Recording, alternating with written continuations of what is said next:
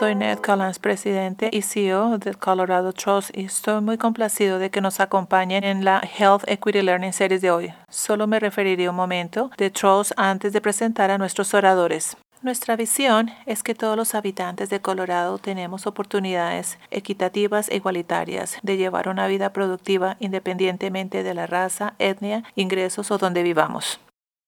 El lugar donde vivimos nos lleva a nuestro tema y nuestros oradores de hoy, ya que nos referimos a las dificultades que las comunidades rurales enfrentan en materia de equidad.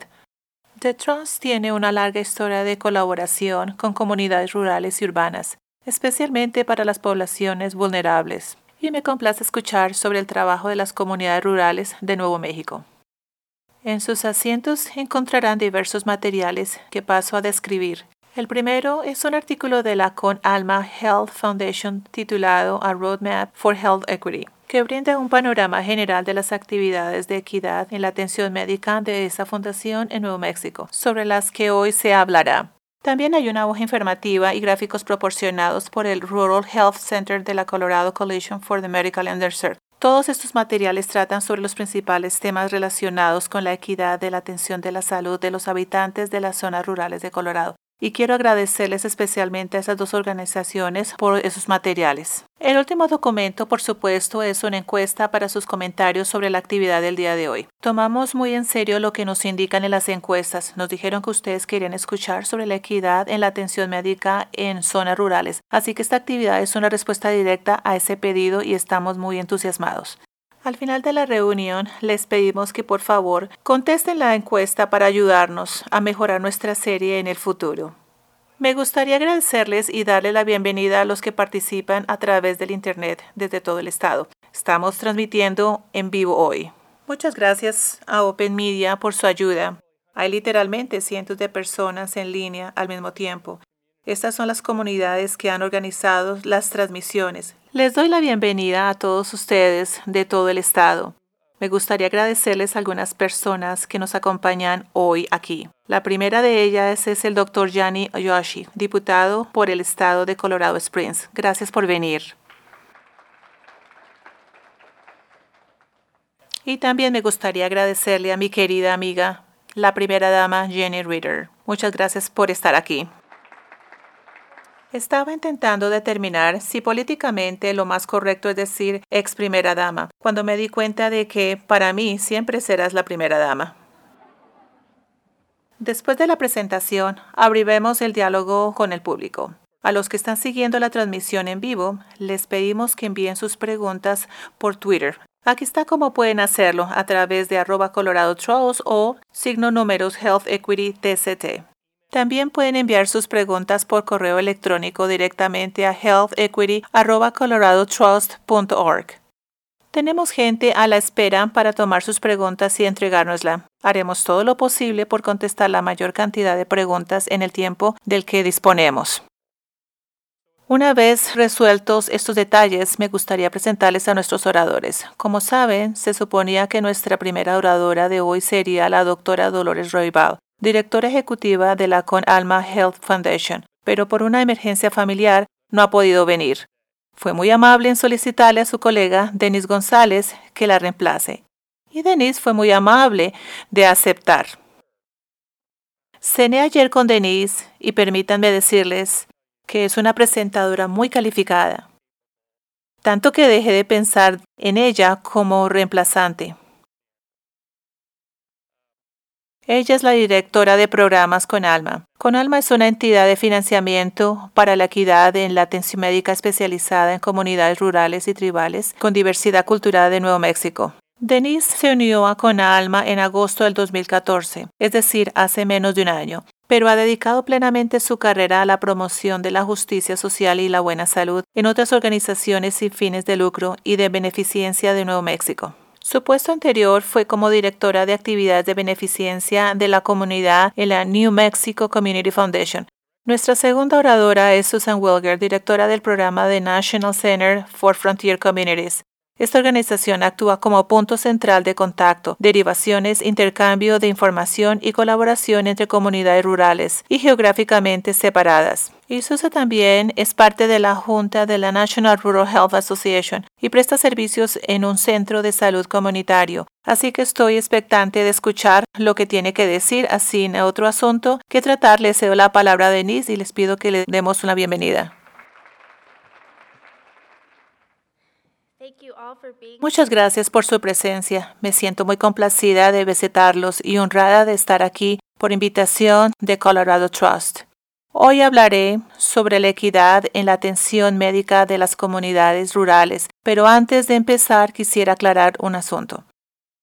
Tenemos este debate pendiente con Colorado acerca del chile verde. Simplemente quiero aclararles que oficialmente somos la capital del Chile y que nuestro chile verde es el mejor, ¿de acuerdo?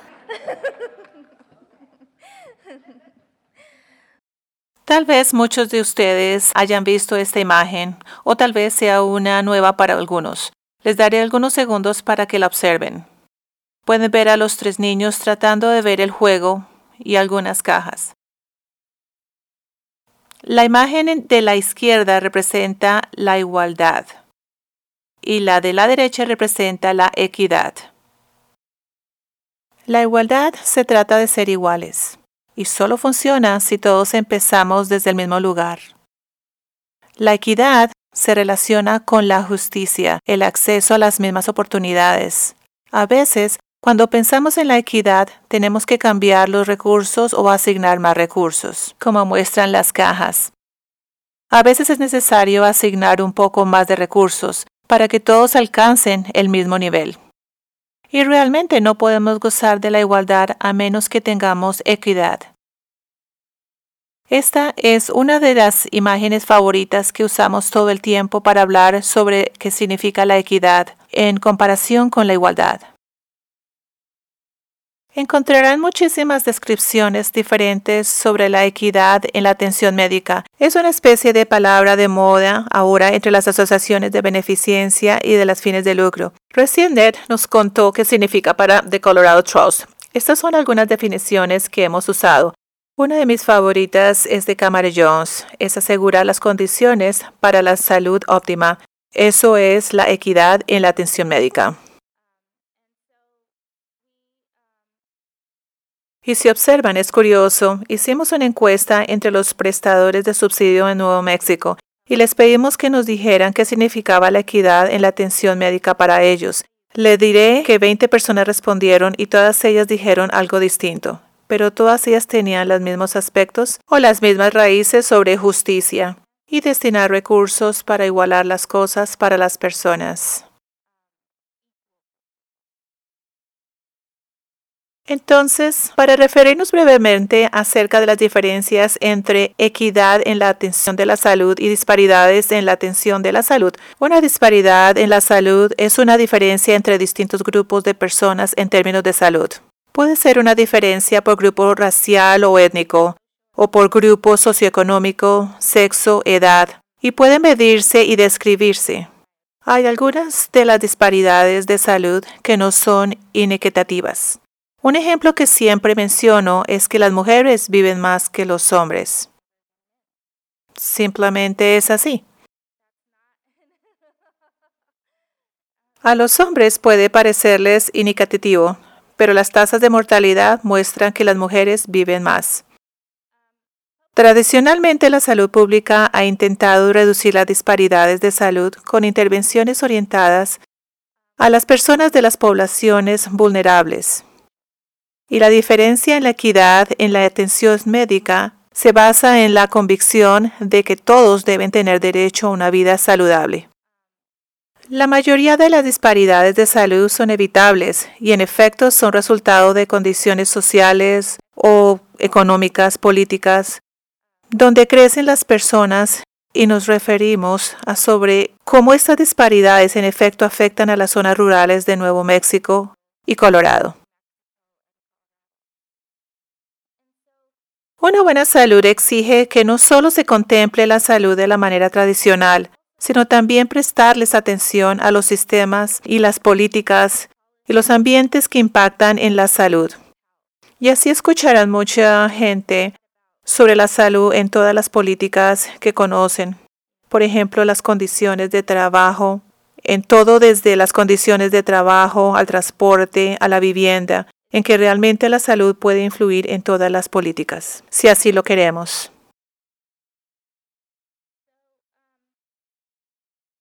Esta es una pequeña prueba.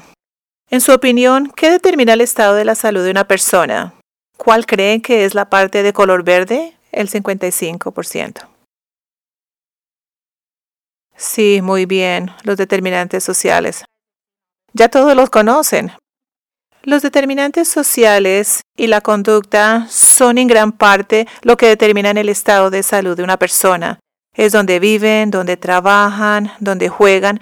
Todo eso afecta el estado de salud. Y la atención de la salud es en verdad una porción muy pequeña y la genética incluso menor. Cuando hablamos de los determinantes sociales, nos referimos a lo que acabo de decir. Algunos de estos determinantes son modelados por las decisiones históricas, la economía y las políticas sociales. Uno de los, siempre lo cuento, hace unos años trabajé para llevar a las comunidades, la voz de las comunidades a los laboratorios nacionales del Departamento de Energía.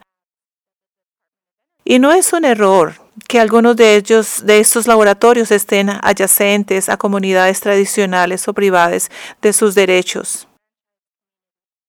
Y algunos de los efectos en la salud que notamos se producían por el lugar donde vivían. Muchos de los que sucedía corriente abajo, como la contaminación. Esta gente no tenía ningún control sobre los efectos de lo que estaba sucediendo. La economía, si no hay empleos y no hay recursos, definitivamente la gente será afectada. Y las personas tienden a reunirse con otras personas de su misma raza, etnia y condición socioeconómica. Y esto a menudo afecta a los determinantes sociales.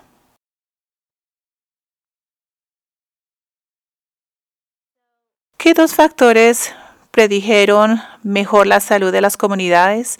Este es un pequeño cuestionario. ¿Alguna respuesta? El código postal y el color de piel. Eso es lo que verdaderamente afecta al estado de salud.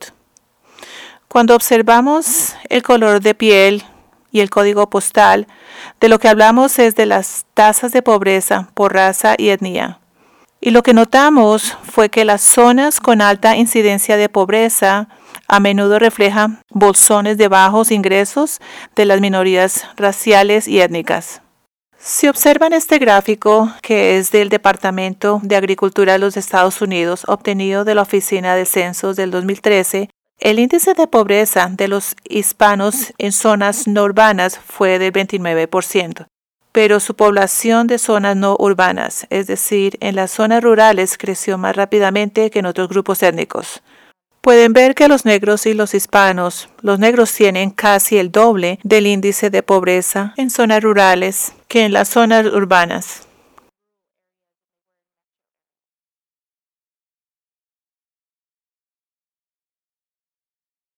Si analizamos la pobreza y los ingresos en Colorado, la mediana de ingresos por hogar en los condados rurales actualmente es de alrededor del 26.5%, menos que mediana de ingresos por hogar en los condados urbanos. Y si lo piensan es mucho.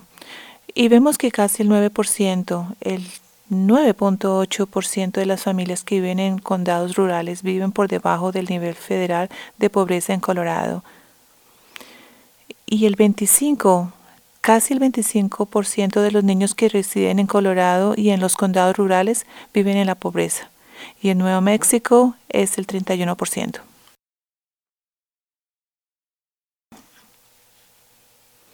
Esto es solo un panorama general de los adultos de Nuevo México en una comparación del estado de salud en zonas urbanas y rurales. Y vemos que las personas que viven en las zonas rurales o en las zonas mixtas, urbanas y rurales, informaron un peor estado de salud que personas de la misma edad en zonas rurales. Y otra que analiza las etnias los hispanos y la gente de color, los asiáticos y los negros, sin dudas, informaron un peor estado de salud que personas de la misma edad de la raza blanca. En la actualidad estamos ante un enorme cambio demográfico.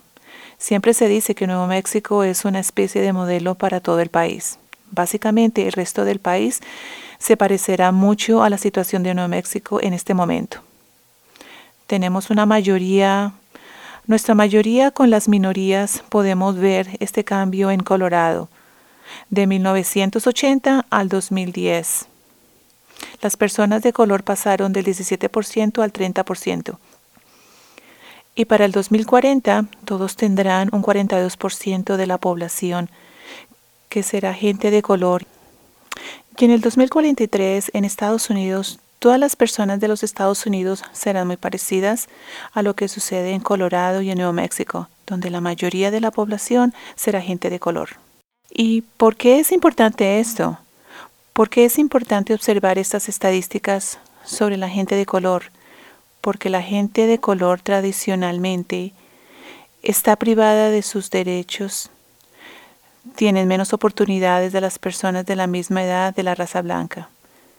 Y si analizamos su bienestar, realmente se trata de cómo su bienestar determina el éxito de nuestro país y determinará el bienestar económico de nuestro país. Así que es importante empezar a ayudar a las personas de color y ayudarlos a que avancen hacia la equidad para que todos puedan gozar de ciertos mismos beneficios.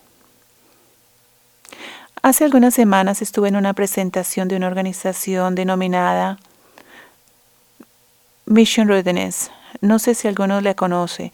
Es un grupo bipartidario de líderes militares que se asociaron para formar una asociación sin fines de lucro y observaron lo que está sucediendo en el país y tienen unas estadísticas bastante profundas. El 74% de los chicos de 17 a 24 años de edad actualmente no son aptos para ser parte de las Fuerzas Armadas. ¿Por qué? Por su salud. Uno de los principales motivos fue la salud y la educación y haber sido convictos. Y esto en gran parte fue cifras elevadas de prisión entre gente de color. Eso me llamó mucho la atención en esa reunión, porque se dirigía a un grupo de personas conservadoras, pero creo que hablaba del futuro de nuestro país. Y es una verdad, un problema para la seguridad nacional, si no hay suficientes personas para defender el país.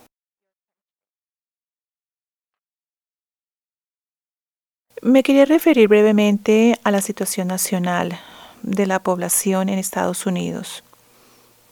Alrededor del 25% de Estados Unidos actualmente es población rural y el 75% urbana. Y cuando nos referimos a esta proporción, o incluso de los médicos o los determinantes sociales, el porcentaje de médicos en Estados Unidos es solo el 10% en los condados rurales y el 90% en los condados urbanos. Ahí hay un gran cambio. Tenemos el 25% de la población, pero solo el 10% de los médicos que trabajen en las zonas rurales. El ingreso per cápita promedio refleja, en cierto modo, lo que sucede en Colorado y Nuevo México. Si miramos las tasas de mortalidad de hombres de 1 a 24 años de edad, las diferencias entre las zonas rurales y urbanas son bastante importantes, y luego la población por debajo del nivel de pobreza también es muy interesante.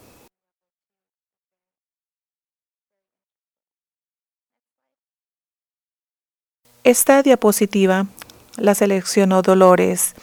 Es del Departamento de Agricultura de los Estados Unidos. Nuevamente hicieron investigaciones económicas con los datos del censo del 2013 para ver la pérdida de población y como pueden ver, si observan Nuevo México y Colorado y conocen el patrón, hay muchas más personas que se mudan a zonas urbanas, pero aún gran parte de los condados del estado siguen siendo zonas rurales.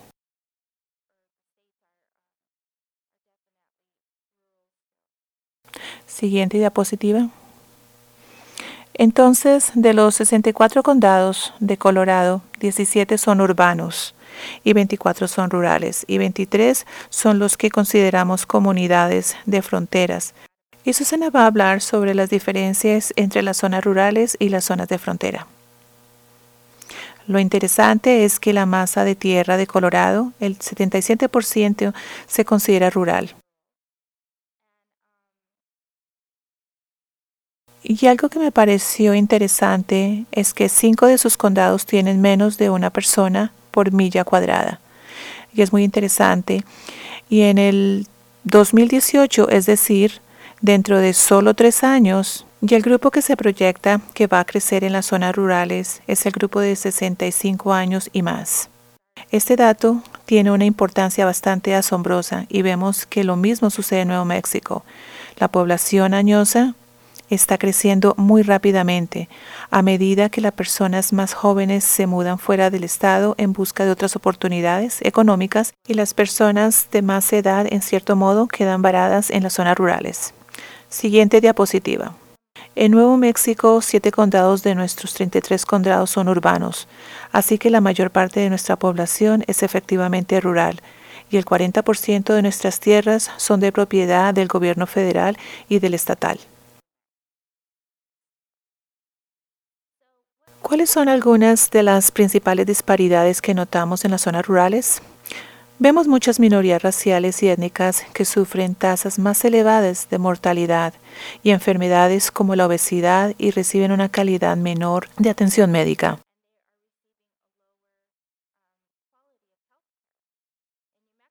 En Nuevo México actualmente tenemos un problema de falta de acceso a la atención médica, porque no podemos atraer a suficientes médicos y enfermeras a las zonas rurales. Al principio los atraen con descuentos en los préstamos para estudiantes y los envían a estas zonas rurales o zonas tribales. Y luego, una vez terminada la temporada, por así decirlo, se encuentran allí y piensan, quiero formar una familia y no hay suficientes oportunidades económicas o las escuelas no son tan buenas. Así que hay un montón de médicos que no se quedan en el estado, sino que están de paso. Y hay menos médicos y dentistas con consultorios en las zonas rurales. Y si la gente ya sufre la pobreza, es menos probable que viajen para recibir atención médica preventiva si tienen que usar su dinero para trasladarse a los distintos lugares. Siguiente diapositiva. Observamos distintos riesgos en las comunidades rurales. Hay riesgos más elevados de dependencia de alcohol y drogas y tabaco. Hay muchas muertes en accidentes automovilísticos. Eso es algo que aprendimos en Nuevo México. Más personas mueren en accidentes automovilísticos en las zonas rurales que en las zonas urbanas. Y en general la tasa de mortalidad es más elevada en las zonas rurales. Entonces, si analizamos las comunidades rurales, antes de mi presentación, alguien del público me dijo, me alegra tenerte aquí porque me dirás todas las soluciones para tratar con las poblaciones rurales. Y yo pensé, un momento, no sé si podría hacerlo. Lo que sí puedo decirles es lo que funcionó en nuestro caso. Y fue analizar las zonas rurales y buscar la cultura, las tradiciones y la comunidad para encontrar las fortalezas y los activos existentes. En Con Alma realmente acudimos a las comunidades para encontrar las respuestas y a sus propios problemas. Con frecuencia solo es necesario hablar con la gente, comprenderlos, lograr su participación de modo que podamos comprender qué sucede en verdad en las comunidades. Tenemos todas las estadísticas, tenemos todos esos números que nos arrojan, como acabo de hacer con ustedes, pero en verdad no sabemos qué piensa la comunidad y cuáles son en verdad sus fortalezas. Y resulta interesante que muy a menudo las comunidades pueden encontrar una solución para sus propias necesidades. Encontramos que las personas de nuestro estado son muy resilientes, tienen muchos recursos y confían en sí mismos, especialmente en las zonas rurales. Saben negociar, saben cómo sobrevivir, saben cómo arreglárselas. Tenemos una cultura muy rica en la que muchos de los valores basados en la comunidad están orientados a la familia y son intergeneracionales y culturales. Y también innovadores. Las comunidades rurales son innovadoras por naturaleza y expertas. Son capaces de encontrar soluciones para ayudarse y salir adelante. Y en ocasiones solo necesitan un poquito más de recursos para ayudarse a sí mismos y salir adelante, o encontrar actividades.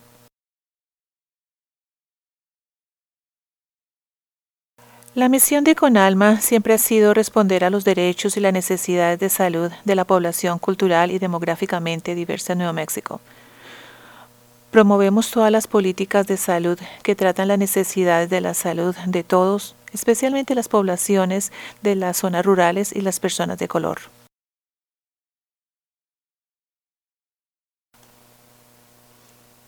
Con Alma es más que una organización que otorga subsidios o una fundación que entrega subsidios. En realidad, somos un agente de reunión y somos expertos en optimizar los recursos y ayudar a otros socios.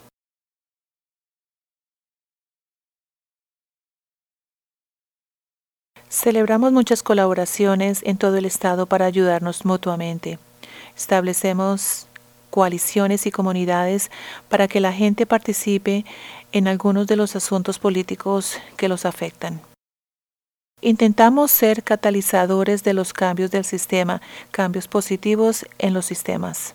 Y realmente definimos la salud en sentido amplio y me referí brevemente a la salud de todas las políticas.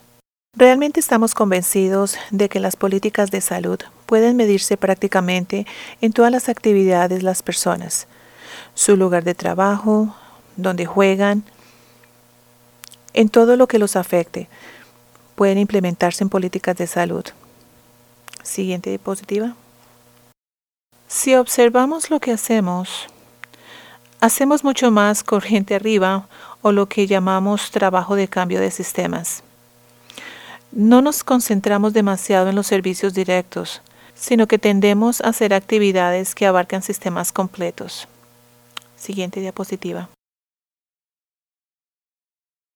Esta diapositiva es muy confusa, no me gusta demasiado, pero es un marco de equidad en la salud y muestra de algún modo que la equidad en la salud corriente arriba en lugar de corriente abajo. Y corriente abajo, como ven, están las conductas de riesgos, las enfermedades, las lesiones, los servicios directos. Y corriente arriba realmente significa observar las desigualdades sociales y los poderes institucionales y las condiciones de vecindario. Así que es observar más los sistemas que guían a las personas, sistemas que guían lo que sucede corriente abajo. Siguiente diapositiva. En 2012 elaboramos un informe sobre la equidad en la salud, denominado The Roadmap for Grantmaking and Beyond. Y analizamos y llegamos a algunas conclusiones clave y en el sentido que podemos promover la equidad en la salud y mejorar la salud si tratamos las políticas que afectan los determinantes sociales de la salud. Concluimos que las personas necesitan acceso a atención de salud de calidad y accesible y esto continúa siendo un obstáculo para la buena salud. Nuevo México ha avanzado mucho gracias a la ley del cuidado de salud y sé que Colorado ha dado pasos agigantados con la ley del cuidado de salud, pero aún resta mucho por hacer. La prevención, la nutrición, la promoción de la salud y la salud holística son críticos para mejorar la salud y los cambios rápidos en las condiciones demográficas y ambientales sin duda tendrán efectos importantes en la salud, tanto localmente como en todo Estados Unidos.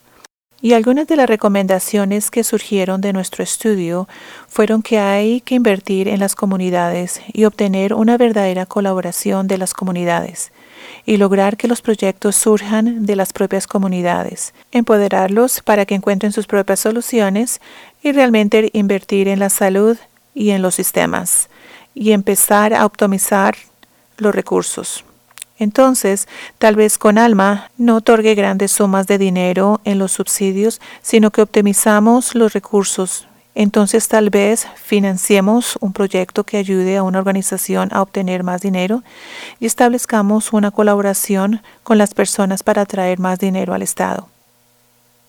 Siguiente diapositiva. Ante este entorno cambiante hay muchas dificultades y muchas oportunidades, y esto también es válido para Colorado. Hay cambios en las condiciones demográficas a los que ya me referí. Está en entorno económico. Mucha gente piensa que estamos fuera de la crisis económica, pero esto no ha derramado lo suficiente como para beneficiar en gran medida a las zonas rurales y muchas de las personas de color. La atención de la salud y la reforma del sistema médico. Como saben, recientemente se dictó sentencia en el caso King en contra Burwell, que nos afectó a todos, pero todavía queda mucho por hacer en cuanto a la atención de la salud y la reforma del sistema médico. Y luego están los cambios que afectan al sector gubernamental, empresario y sin fines de lucro. Notamos que muchas organizaciones sin fines de lucro están más ajustadas, tienen algunas restricciones económicas y con presupuestos mucho más ajustados. Siguiente diapositiva.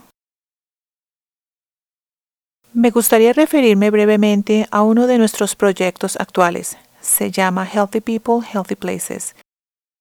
Y es un buen ejemplo de una comunidad que encontró una solución para un problema que le afectaba. Se trató de una colaboración de 3 años entre entidades nacionales y estatales de financiamiento, concentrada en las comunidades rurales de bajos ingresos y de color. E intentamos aumentar el ambiente equitativo y el acceso equitativo a alimentos saludables. Tratamos con uno de los pueblos de Nuevo México, la tribu Zuni, y tradicionalmente ha sido un pueblo agrícola, productores de lo que llamamos las 3 hermanas, calabaza, frijoles y maíz. Y de alguna manera lo estaban perdiendo. Ellos notaban que las nuevas generaciones no estaban tan interesadas en trabajar con la agricultura. No comprendían la importancia del maíz en sus creencias, en su cultura y en sus valores.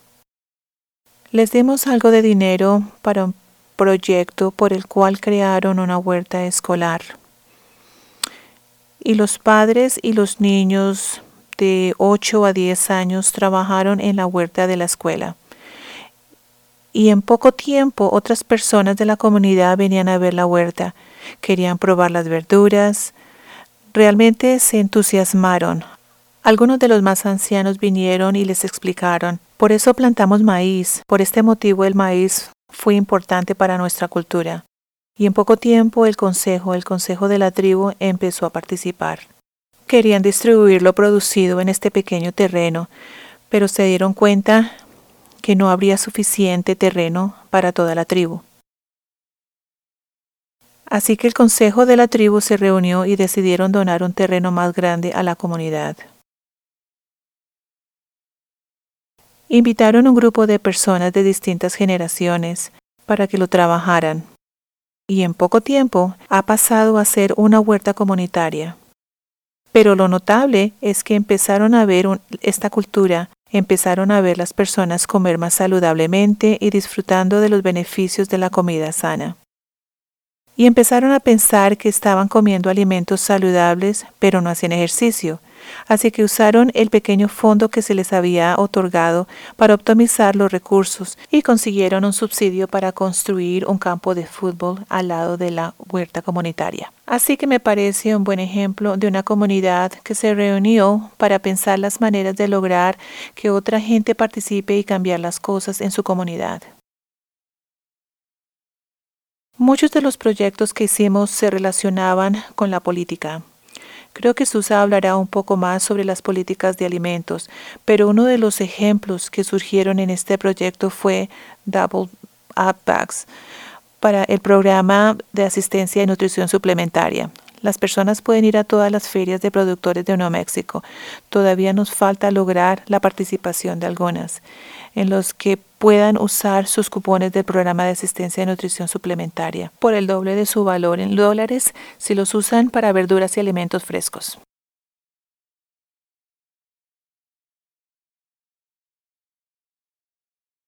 Estos son otros ejemplos interesantes que hablan de cómo considerar la salud en términos amplios. Nuevo México tiene una de las calidades de agua más altas, y una organización nos hizo notar que había una probabilidad muy alta de que se hubiera bajado la calidad. Había grupos importantes de lobby que intentaban bajar la calidad para las empresas y la agricultura.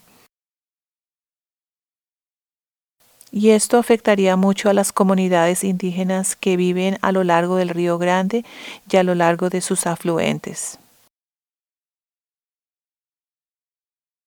Así que uno de nuestros proyectos fue financiar a esta organización, Amigos Bravos, para que investigaran quiénes querían cambiar la calidad y cuáles serían los efectos de cambiar la calidad para la salud. Y habría un efecto de ola que realmente afectaría desde el punto de vista biológico y ecológico la situación de estos ríos. La gente come pescado, nadan en los ríos, beben el agua, la usan para regar sus tierras. Y aunque todavía está en debate, creo que podemos estar bastante seguros de que mantendrán los estándares de la calidad donde están. También trabajamos con la comunidad Health Workers Association para seleccionar, capacitar y supervisar a trabajadores de la salud en la comunidad, para asistirlos en la certificación dispuesta por la Ley de Trabajadores de la Salud del 2014 en Nuevo México. Buscábamos que se organicen más y colaboren y capacitarlos en los diferentes aspectos relacionados con la ayuda para sus comunidades. Siguiente diapositiva. Algunos otros ejemplos que mencioné es que trabajamos mucho con otras entidades de financiamiento. Trabajamos mucho con las fundaciones para optimizar los recursos y lo hemos logrado. Nos asociamos con Grantmakers in Health y obtuvimos más de $34 millones para Nuevo México, destinados a planificar la bolsa de salud. En este momento estamos haciendo una evaluación según la ley del cuidado de salud, muy similar a la que hizo de Colorado Trust, pero estamos analizando la ley del cuidado de salud y cómo afecta a nuestras poblaciones. Si ya se implementaron algunas políticas, las formas en las que la ley de cuidado de salud afectan a las familias, no solo a los de bajos ingresos, sino también a los de medianos ingresos y cómo afecta a los proveedores. Este informe estará listo a principios de enero del año próximo. Y también hicimos un Blueprint for Health, incluso antes del lanzamiento de la ley del cuidado de salud, para ver los problemas que había en Nuevo México.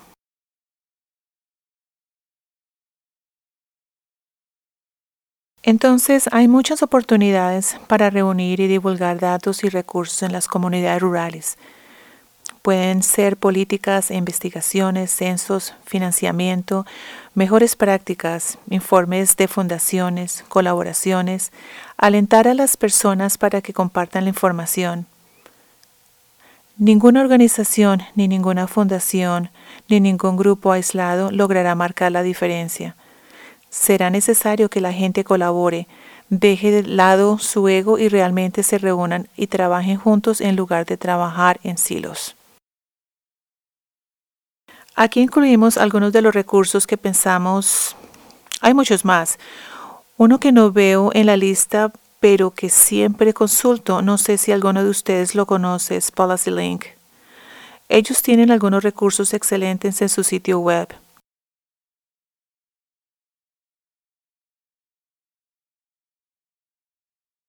Oh, sí, aquí está. National Equity Policy Link. Así termina mi presentación. Les pido disculpas por la mezcla de diapositivas. Quiero presentarles a Susan Wilger, de National Center for Frontier Communities, uno de nuestros colaboradores.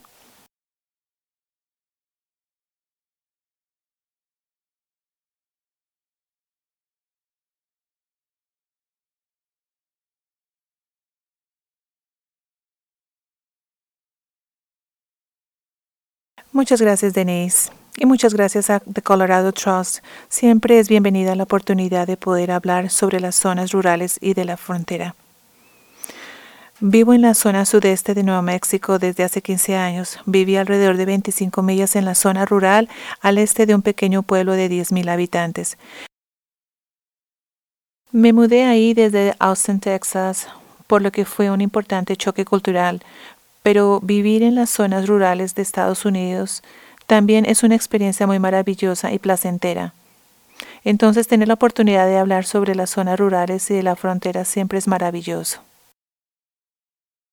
¿Quién controla la presentación? Bien, siguiente diapositiva. Bien, nuevamente en Colorado hay 64.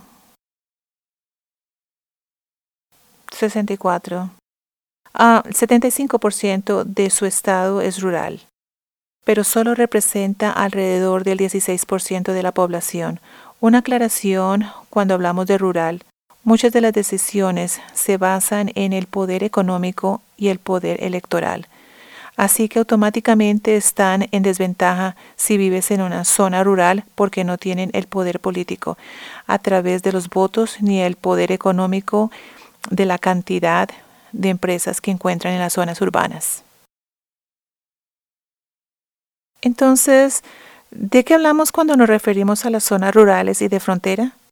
Y los que trabajan en zonas rurales y de frontera saben que no hay una única definición, hay múltiples definiciones. Muy a menudo, las definiciones se establecen en las políticas, ya sean estatales o federales. Lo que hacemos en el National Center for Frontier Communities es controlar y seguir estas definiciones. Cuando se define una zona rural, qué es urbano o qué es de frontera, hay ganadores y perdedores. Y también hay consecuencias en términos de políticas y programas en financiamiento. Así que es muy importante controlar las definiciones. Estos son 3 ejemplos de los componentes característicos de cualquier definición. Uno es la distancia. Se mide la distancia cuando se piensa en una zona rural y de frontera. Se está midiendo esa distancia en un centro importante de servicios. Y cuando hablamos de servicios, nos referimos a los servicios básicos. Por ejemplo, ¿cuál es la distancia para recibir atención médica básica, como un hospital? Los hospitales son bastante comunes. Hablamos mucho de los alimentos y otra necesidad básica se relaciona con los alimentos. ¿Cuál es la distancia a la tienda de alimentos más cercana? Este es un aspecto de la definición. El otro es el tiempo de viaje. Todos los que vivimos en una zona rural sabemos que tal vez estemos a 25 millas de la ciudad más cercana, pero tal vez debemos atravesar un camino sinuoso de montañas para llegar hasta ahí. Y nos lleva 1 hora para recorrer 25 millas. Y en invierno, aquí en Colorado, que son bastante inclementes, saben que esto sucede con frecuencia. Entonces, no solo la distancia, sino también el tiempo es muy importante. El tercer componente, la densidad de población, probablemente sea la forma más común en la que las personas piensan en la definición de rural y de frontera. Por lo general, se establece alrededor de 6 o menos habitantes por milla cuadrada. Así se lo piensa, pero esto no siempre es así, según la definición que se tome. Por ejemplo, la Administración de Recursos y Servicios para la Salud, como saben, usa las definiciones de rural y de la frontera para elaborar políticas y para el financiamiento. Los centros de servicios de Medicaid y Medicare tienen diversas definiciones. El Departamento de Agricultura de los Estados Unidos tiene varias definiciones y probablemente su estado tenga varias definiciones. Cuando pensamos en la densidad de la población, ¿cuál cree que sea la densidad de la población del condado de Denver? ¿Alguna idea? Vamos, anímense. Una cifra. ¿Cómo dice? ¿470? Hay 3,922 personas por milla cuadrada en el condado de Denver. ¿Cuál creen que sea el condado de Dolores, persona por milla cuadrada? Ella está en lo correcto, 2 habitantes por milla cuadrada. Esa es la diferencia cuando hablamos del poder de la voz.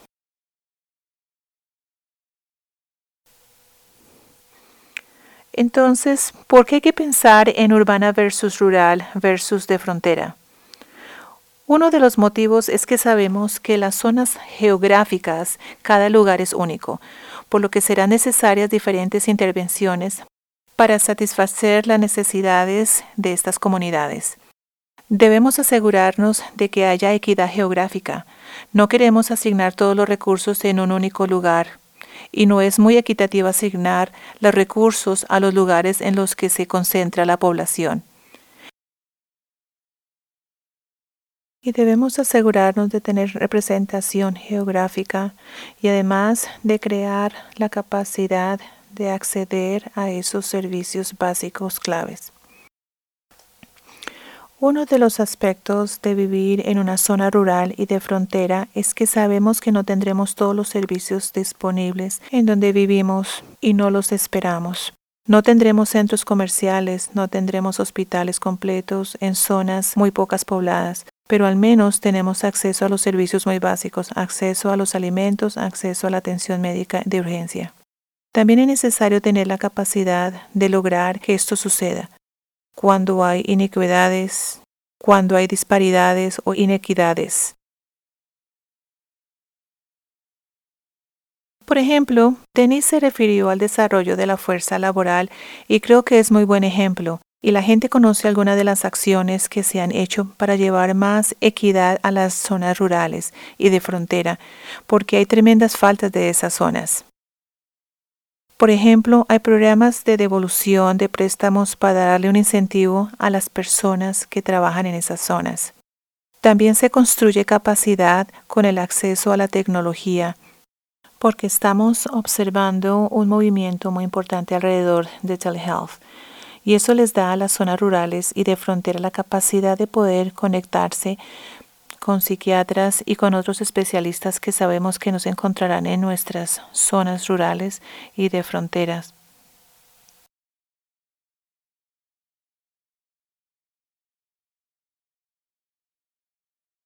Trabajar en colaboración es muy importante, trabajar en colaboración, especialmente en zonas rurales y de frontera.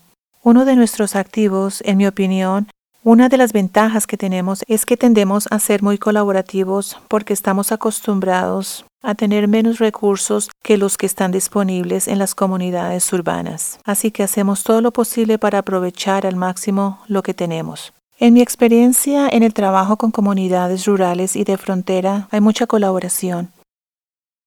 Y también tenemos este tipo de colaboración con las entidades que nos financian. Y una de esas entidades maravillosas es la Fundación Con Alma. Me referiré un poco más a estas colaboraciones en la siguiente diapositiva. Un poco más de información sobre el National Center for Frontier Communities. Como pueden ver, es una de nuestra declaración de visión y la declaración de misión es brindar liderazgo nacional y entablar colaboraciones en asuntos importantes para las comunidades de frontera. Somos una organización sin fines de lucro independiente, creada en 1997. Nuestro alcance es nacional, a pesar de tener sede en Nuevo México. En realidad tenemos sede en Nuevo México desde 1997. Somos una organización pequeña, nuestro personal es limitado, así que en el trabajo de la Junta para definir cómo podemos otorgarle una voz a la frontera con poco personal y recursos relativamente limitados, decidimos concentrarnos en dos áreas principales.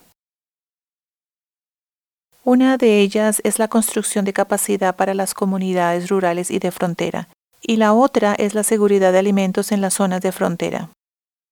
Todos sabemos que tener acceso a los alimentos en las fronteras plantea dificultades diferentes en las zonas urbanas.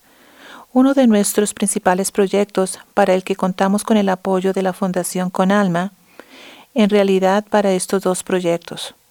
Uno de nuestros proyectos se denomina Non-Profit Resource Group, y su objetivo es construir capacidad en las organizaciones sin fines de lucro y coaliciones de la comunidad en las zonas de frontera y rurales.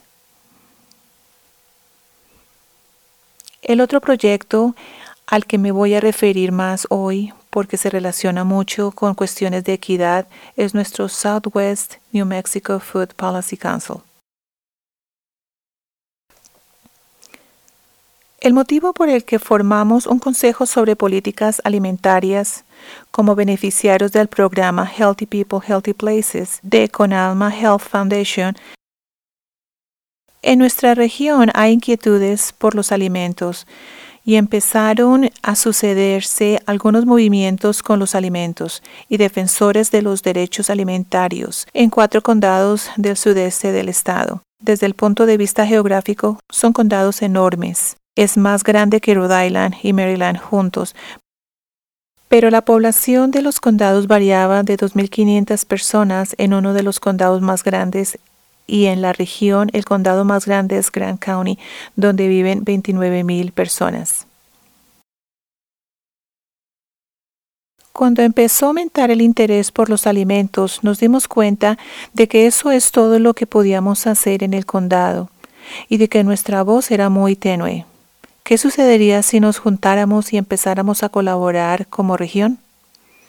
Y esto se ve mucho cuando hablamos de zonas rurales y de frontera, porque tu voz es tan pequeña cuando sabes que no tienes demasiada población y recursos. Esto lo veo mucho. Tener una colaboración regional es verdaderamente importante. Entonces, en este caso decidimos que queríamos efectivamente reunirnos en una coalición regional y nos acercamos a Con Alma para pedirles financiamiento para formar el Regional Food Policy Council para tratar asuntos relacionados con la equidad en los alimentos y en la justicia en los alimentos. Y obtuvimos este pequeño subsidio, fue un subsidio modesto, $12,000, para asistirnos en la creación de la coalición. ¿Y por qué es importante? En primer lugar, cuando hablamos de equidad en los alimentos y justicia en los alimentos, me gusta esta definición de la equidad. Las distribuciones equitativas son tanto la carga como los beneficios de los sistemas de alimentos. Y esto es lo que intentamos hacer en nuestro trabajo a favor de la justicia en los alimentos. Y cuando hablamos de las cargas y los beneficios, analizamos las cargas y los beneficios y cómo la alimentación influye sobre la salud, cómo influye en el medio ambiente, cómo influye en la economía y en el bienestar social. Las injusticias en los alimentos. En las zonas rurales y de frontera hay mucha inquietud sobre las injusticias de los alimentos en estas 4 áreas, y estas áreas también fueron reconocidas por la Organización Mundial de la Salud y realmente se adaptan a los que nos ocupaba. Está la inseguridad en los alimentos. A menudo se mide y se refleja en las tasas de pobreza de las tasas de inseguridad de los alimentos. Hay muchas estadísticas publicadas, muchos datos nacionales sobre cuáles son los condados inseguros desde el punto de vista de los alimentos. Y por supuesto las tasas de pobreza en nuestra región. Nuestra región de los 4 condados con la que trabajamos en el Regional Food Policy Council, uno de los condados es el condado de Luna. Tiene la segunda tasa más alta de inseguridad de los alimentos de todo el país. Sigue a Yuma, Arizona. El condado de Luna también ha sido designado condado con pobreza persistente, y esto significa que el 20% o más de su población ha estado por debajo del nivel de pobreza durante los 30 o más años. La pobreza persistente es enorme, pero también sabemos que de los condados con pobreza persistente en todo el país, el 85% se encuentra en zonas rurales y casi 2/3 o el 63% tiene las tasas más altas de inseguridad de los alimentos del país. Por ese motivo, los alimentos son tan importantes para nosotros. Una vez que se formó la coalición y empezamos a optimizar los recursos, a lo que me referiré en unos minutos, comenzamos a reunir datos primarios y encuestamos 538 personas que obtienen sus alimentos a través de las despensas de alimentos, y de ellos el 77% de los encuestados dijeron que dependían de los alimentos de las despensas como principal fuente de sus alimentos.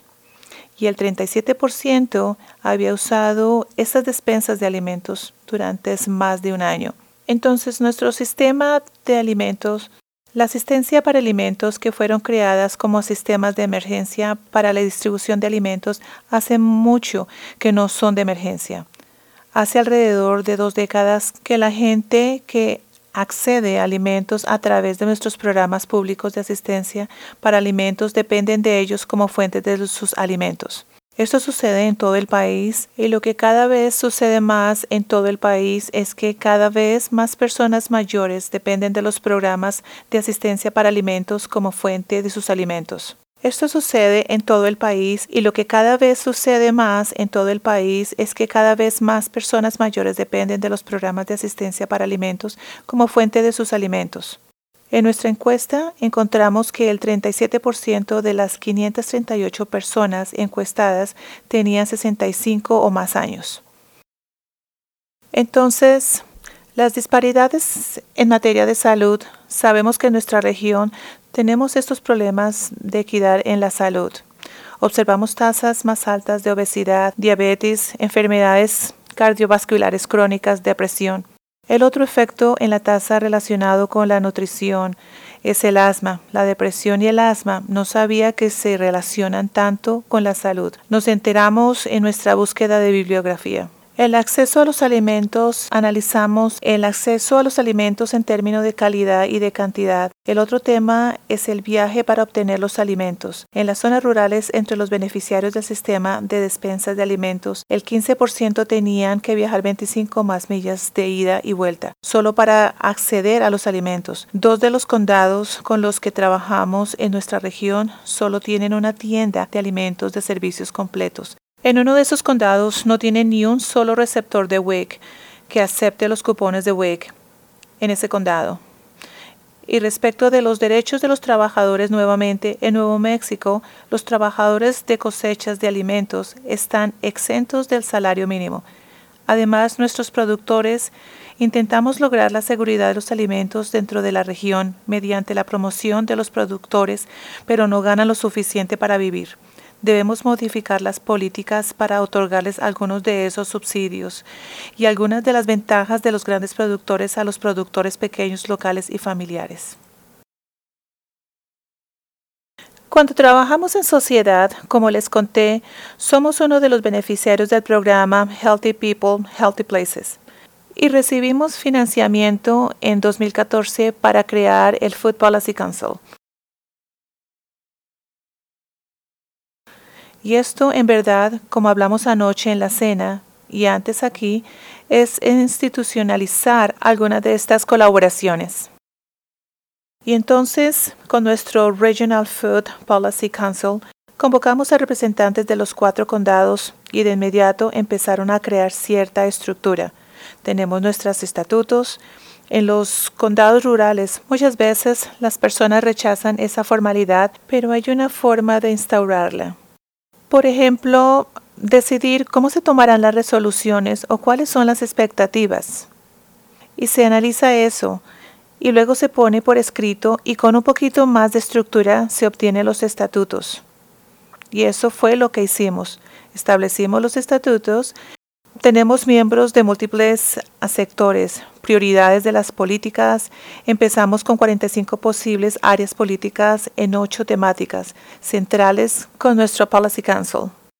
Y empezamos a restringirlas cada vez más hasta terminar con 3 objetivos principales con los que trabajaremos en los próximos años. También pudimos diversificar nuestro financiamiento. Solo con esos $12,000 que teníamos para crear nuestro consejo, obtener una dirección estratégica y redactar los estatutos. Una vez que establecimos la dirección de nuestras prioridades, decidimos cuál era nuestra meta y el plan para lograrla. Eso optimizó lo que podíamos conseguir, más de $100,000 en nuestros financiamientos destinados a concentrarnos en estas 3 áreas. La otra área en términos de fortalecer nuestra capacidad es aumentar la capacidad de nuestros miembros, porque si concluye nuestro financiamiento debemos asegurarnos de crear esa capacidad local. Entonces ahora, gracias a nuestros datos, los tenemos en la nube y nuestros socios que colaboran con el consejo ahora tienen acceso a todos tipos de datos sobre los alimentos. Entonces, si desean solicitar su propio financiamiento, ahora a través del almacenamiento en la nube pueden acceder a estos datos. Pudimos incorporar algunas habilidades del sistema de información geográfico a través del Departamento de Salud. Pudieron bajar el nivel local y mostrarles cómo empezar a crear mapas que dibujan una imagen de sus datos. Y también implementamos habilidades de comunicación estratégica y les enseñamos métodos de evaluación y análisis. Siguiente. Me referí brevemente acerca de cómo optimizamos los recursos. Además de optimizar el financiamiento, pudimos optimizar nuestras sociedades y nuestras coaliciones, y nuestra colaboración, mejor dicho. Entonces trabajamos en muy estrecha colaboración. Como parte de nuestro equipo de evaluación, tenemos también el Departamento de Salud, la colaboración New Mexico Community Data Collaborative. Trabajamos con nuestras oficinas de extensión del condado, lo cual es muy importante cuando se trata de políticas de alimentos. Tenemos una organización del productor a la mesa realmente fuerte. Trabajamos estrechamente con ellos y los socios claves son los consejos de salud, los equipos de promoción de la salud de nuestro departamento de salud y nuestras universidades. Además, algo que me gustaría tratar porque cuando se trata de las zonas rurales y de frontera es verdaderamente difícil lograr la participación de los constituyentes locales, especialmente los que reciben el mayor impacto de la política que se intenta modificar.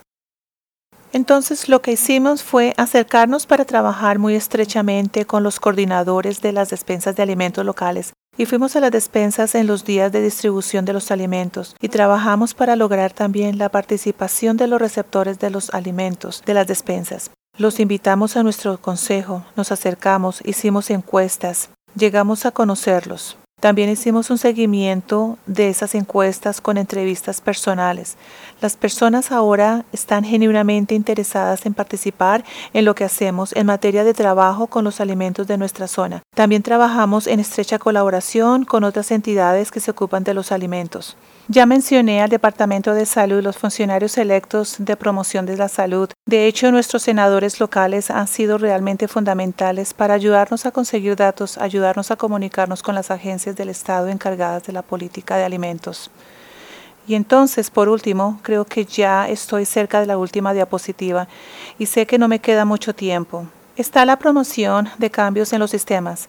Hemos trabajado con nuestro trabajo en el nivel de nuestra región. Hemos podido influir en las políticas en varios niveles. Estamos trabajando para cambiar una norma de una entidad. Ese es uno de nuestros trabajos especiales en nuestra zona. Se trata del programa de emergencia alimentaria que otorga el Departamento de Agricultura de los Estados Unidos.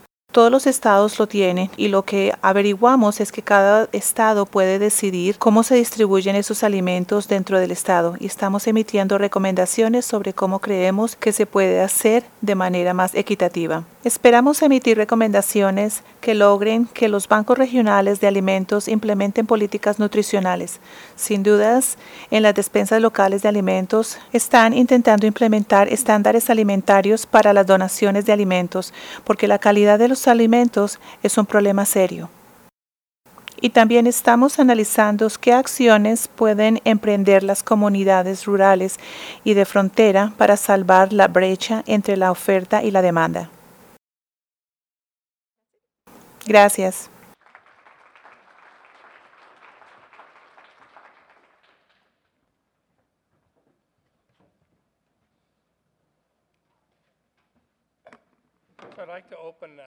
Me gustaría darles la palabra para preguntas.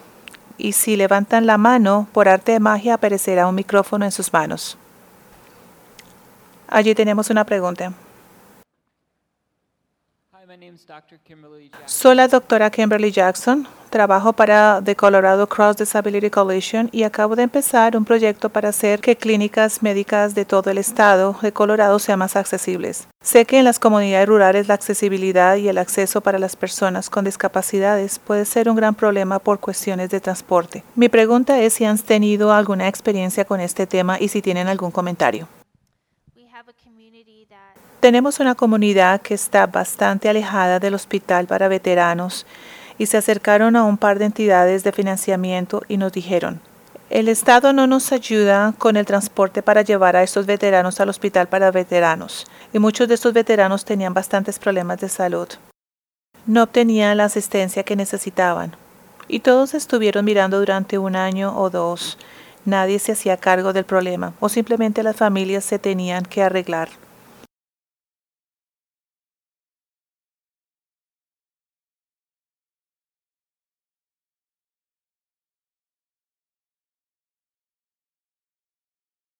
Y ellos levantaron el tema ante el Consejo Municipal y el Consejo reconoció la seriedad del asunto. Y lanzaron un programa de asistencia y hasta consiguieron algunos voluntarios que ayudaban con el traslado de los veteranos al hospital.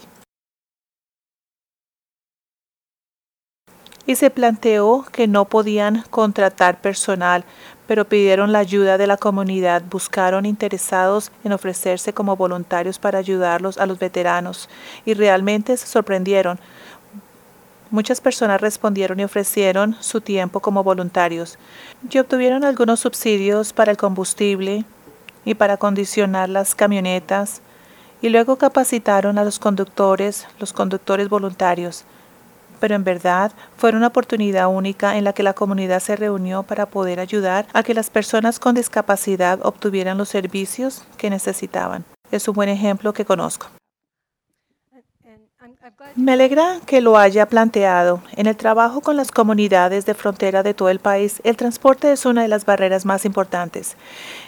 Estuve en el grupo Frontiers Innovators de Montana la semana pasada. De hecho, había gente de Colorado también. Y también comentaron las dificultades que históricamente han tenido con el transporte. En mi opinión, no puede depender completamente de voluntarios de la comunidad local que esas personas obtengan los servicios fundamentales.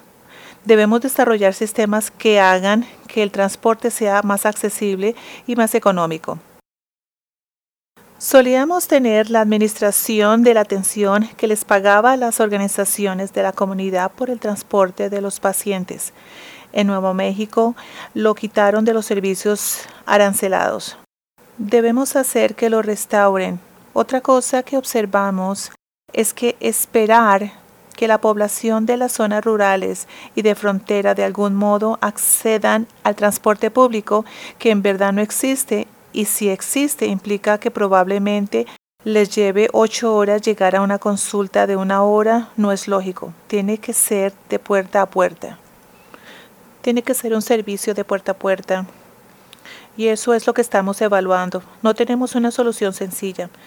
Estamos controlando lo que sucede en todo el país para ver si hay alguna solución que funcione. Nuestra pequeña tormenta de ideas. Ya que todos sabemos lo famoso que es Uber, nos gustaría hacer un sistema Uber para las zonas rurales. Así que los mantendré informados de si avanzamos en este sentido. Para los que nos siguen a la distancia, la pregunta fue, ¿qué sucede con el acceso lingüístico a la equidad en las zonas rurales? Ese es un tema importantísimo en Nuevo México. Observamos con la población de migrantes, la población hispana, que este tema está afectando seriamente los servicios. Afecta incluso la transparencia de los servicios. Con la ley del cuidado de salud, en abril organizamos una reunión para que la gente hablara sobre las barreras y el idioma fue identificado como una de las barreras más importantes. No hay suficientes recursos para lograr que la gente comprendiera incluso la ley del cuidado de salud. Así que un poco dependemos de que las personas puedan usar la tecnología. En Nuevo México hay 22 naciones soberanas y hablan diferentes dialectos del idioma nativo americano, y consideramos que eso ya es una barrera. Hay diferentes posibles soluciones que surgieron de la reunión. Para la ley del cuidado de salud, en particular, usamos muchos trabajadores sanitarios de la comunidad, y básicamente hemos empleado representantes de la comunidad. Capacitamos a representantes de la comunidad de cada una de las poblaciones en las que pensamos que tendrían dificultades e hicimos que hablaran con sus vecinos y ayudaran a obtener los recursos y que se suscribieran a la ley del cuidado de salud. Terminamos nuestro ciclo más chico. Nuestra inscripción para subsidios, cuyo ciclo estaba abierto y realmente me sorprendí. Diría que alrededor del 25% de las solicitudes de subsidio que evaluamos eran para pedir traductores o para reproducir material en español.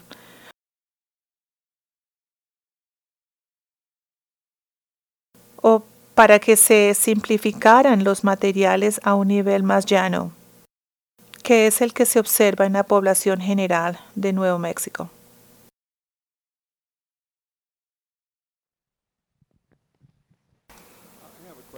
Tengo una pregunta. Hola. Escuché de unas actividades de atención médica remota verdaderamente innovadoras que se están haciendo en Nuevo México y me pregunto si están vinculadas con ellas o las utilizan. Y por supuesto, Jenny, me gustaría preguntar si hay algún costado de atención psiquiátrica en la medicina a distancia, cómo tratan las necesidades de la salud mental en las zonas de frontera de Nuevo México, si lo hacen. Empiezo yo con la respuesta. Estamos afiliados con un centro comunitario de salud del sudeste de Nuevo México. Efectivamente utilizamos telehealth con mucho éxito. Tal vez algunos de ustedes conozcan el proyecto ECHO, que creo que se originó en Nuevo México. Usamos telehealth en múltiples disciplinas. Lo usamos para el diagnóstico y el tratamiento. Entonces, si no tenemos acceso a una especialidad como psiquiatras infantiles o cualquier otro especialista, cuando el paciente viene efectivamente a la clínica, tenemos 11 clínicas en nuestros condados del sur. El paciente va a la clínica y luego se conecta con la medicina a distancia. La mayoría de los proveedores están en Albuquerque, a través de la Universidad de Nuevo México. Entonces, para diagnóstico y tratamiento con ese paciente, y los pacientes responden muy positivamente a este servicio. Y también hemos tenido medicina a distancia entre las clínicas principales y otras clínicas. Entonces, nuestro psiquiatra de planta pudo atender a múltiples pacientes por día, pero si hubiera tenido que viajar 1 hora de ida y de vuelta hacia otro condado, su capacidad de atender a los pacientes se habría reducido.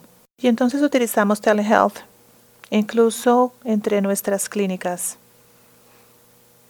Y también la usamos para la capacitación de desarrollo profesional entre nuestros proveedores y para capacitación entre pares de nuestros proveedores y también con nuestros trabajadores sanitarios en la comunidad. Para quienes nos siguen desde lejos, se preguntó por las barreras culturales, especialmente para los servicios de salud conductual para las familias, los niños y los adolescentes.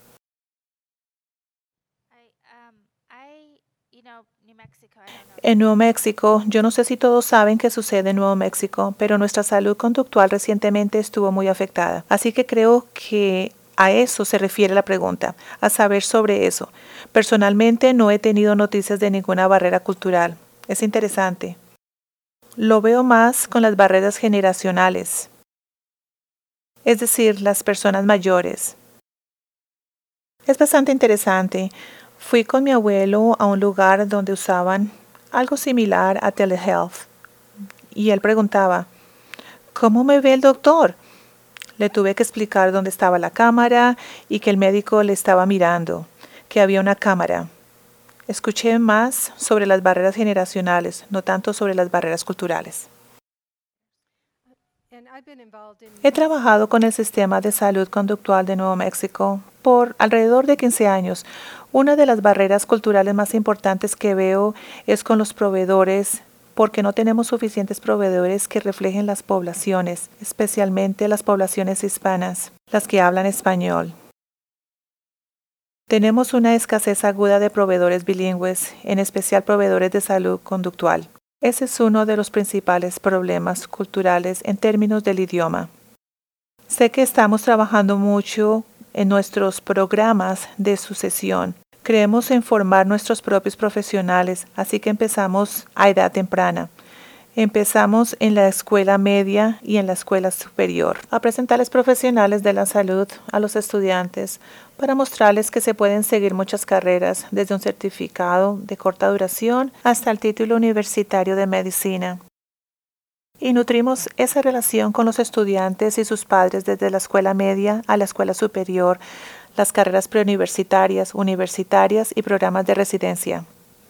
Efectivamente, tenemos un promedio de 70 practicantes y residentes diferentes que rotan en nuestras clínicas de las zonas rurales de Nuevo México.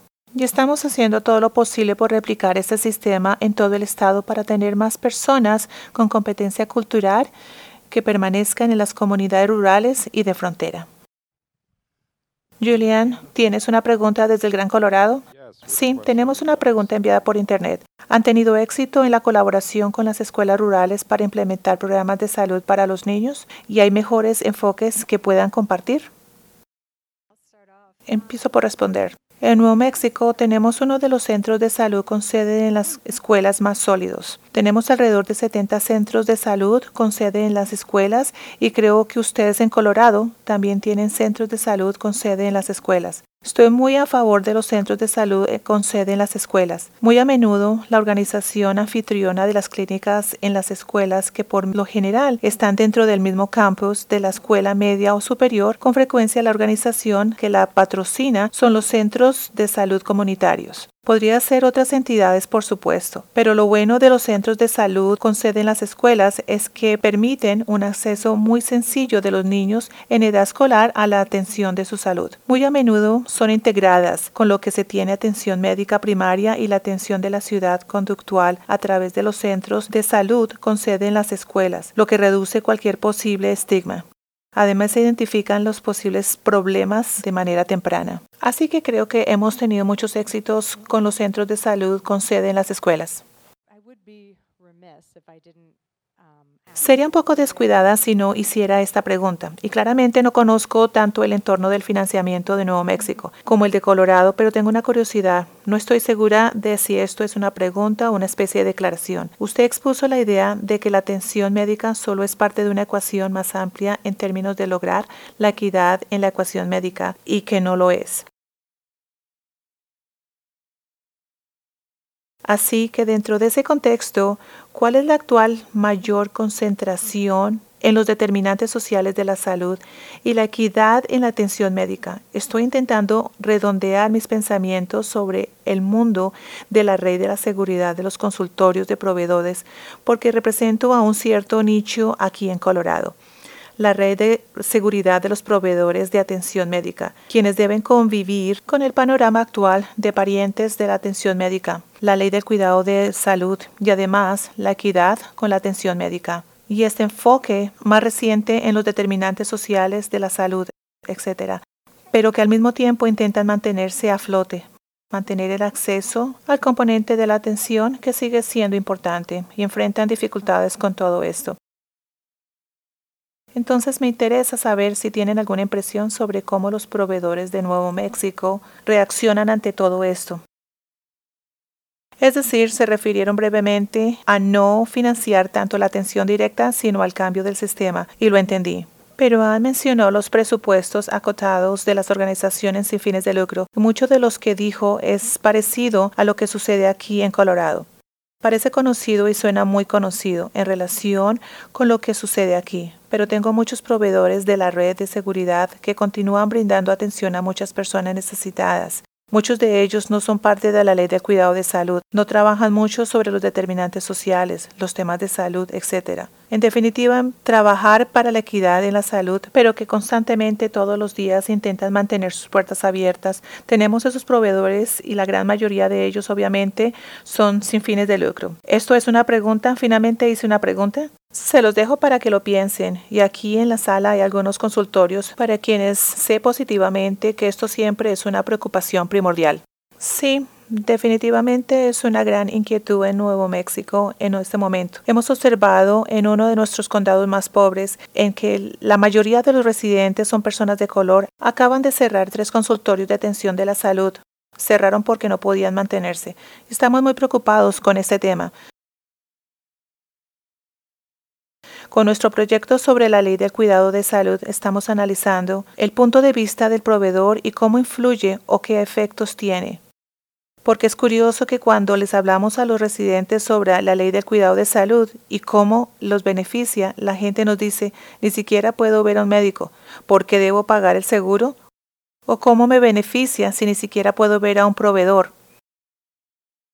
Efectivamente lo vemos en Nuevo México. Ya tenemos escasez de proveedores de salud en Nuevo México y sabemos que esto continuará siendo un problema en los próximos años. ¿Qué podemos hacer al respecto? No lo sé. Tenemos este problema. Estamos buscando diferentes modos de trabajar. SUSA desempeña muchas funciones, pero intentamos trabajar con una organización en la que ella trabaja para intentar llegar a los trabajadores sanitarios de la comunidad.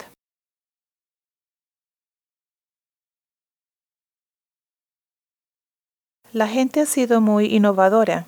Recibimos una propuesta o proyecto que nos presentaron para entrenar a los paramédicos, porque los paramédicos tienen mucho tiempo muerto. Están en las estaciones de bomberos por lo general durante 24 horas y simplemente esperan ahí hasta que sucede algo urgente o se van. Y la propuesta es entrenar a los paramédicos como trabajadores sanitarios de la comunidad para salvar la brecha. Así que la gente está buscando soluciones innovadoras para las actividades de prevención o comunitarias.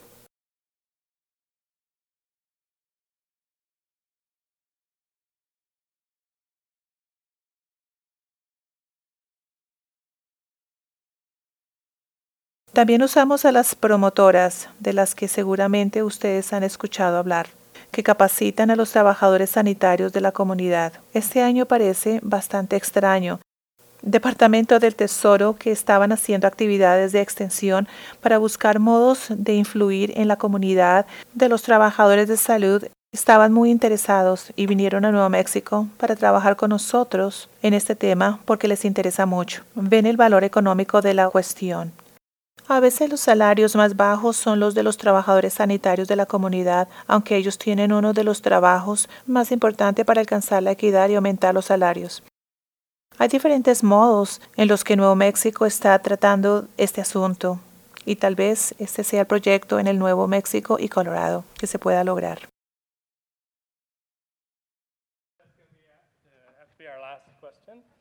Esta fue nuestra última pregunta. Simplemente deseo agradecerles nuevamente a nuestras oradoras invitadas de hoy, Susan y Denise.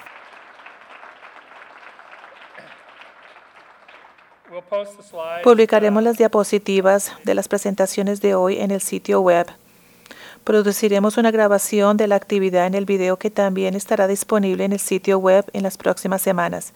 Los invito a suscribirse en el sitio web para recibir información sobre las próximas actividades de Health Equity Learning Series.